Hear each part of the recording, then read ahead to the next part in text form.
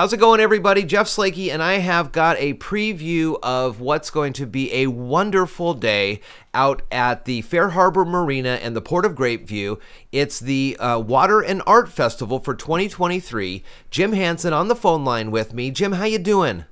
Jeff, I'm just doing great, and thank you for allowing me the opportunity to remind your listeners to put the Grapeview Water and Art Festival on their calendar for this upcoming weekend. It looks like it's going to be an amazing day at a great spot, and we're just extremely excited. You have got so much going on. I want to make sure that we cover it all to check out not only the fishing derby that's happening, but there's live music by JP and the OK Rhythm Boys. There's kids crafts, as well as some wooden boat building. How many years, first off, has the Grapeview Water and Art Festival been going on?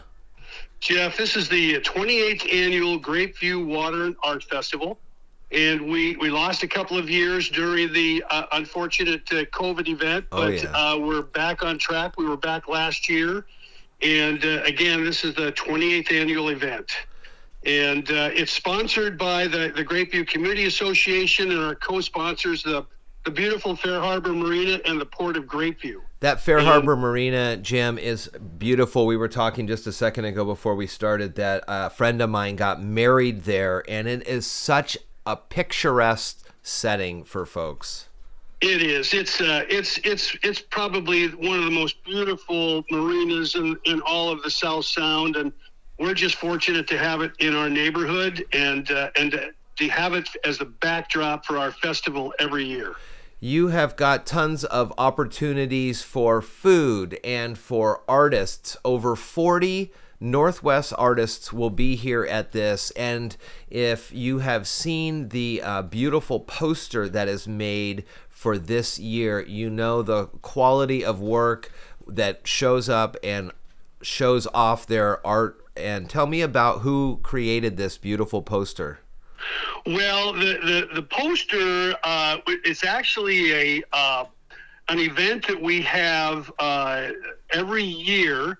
We go out and we have an art committee, and they go out and select a particular artist, and that artist is then asked to create the poster for the Water and Art Festival this year.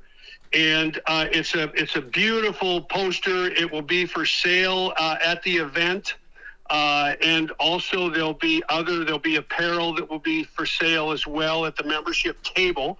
And so we hope that everyone coming out not only will enjoy everything that we have to offer, but will also take a look at some of the wonderful artwork that we have at the festival as well. It runs from 10 to 4, again at Fair Harbor Marina, but there are some other specific notes on other events. There is the fishing derby that's happening. Registration starts at 11:30 until noon, and then from noon to 1 the fishing starts, and prizes at 1:30 for that. Life jackets are mandatory, and kids must provide their own gear and bait, but fishing derbies are always fun. And I can imagine this happens almost every year, but your booth space was all sold out, so that means it's going to be a full thing, huh? Oh yeah, we have 44 Northwest artists coming, bringing their talents and crafts, and our art committee as well selects those vendors, those artists that come each year,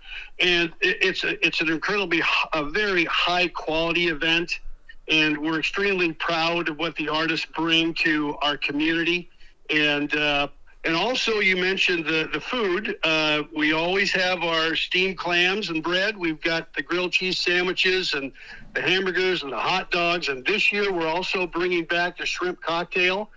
And the one thing we can't forget is the bakers in the Grapeview community all come out to support the Grapeview Water and Art Festival, and they make their cobblers. And they're a real hit every single year. So they're back again. So the food venue is spectacular.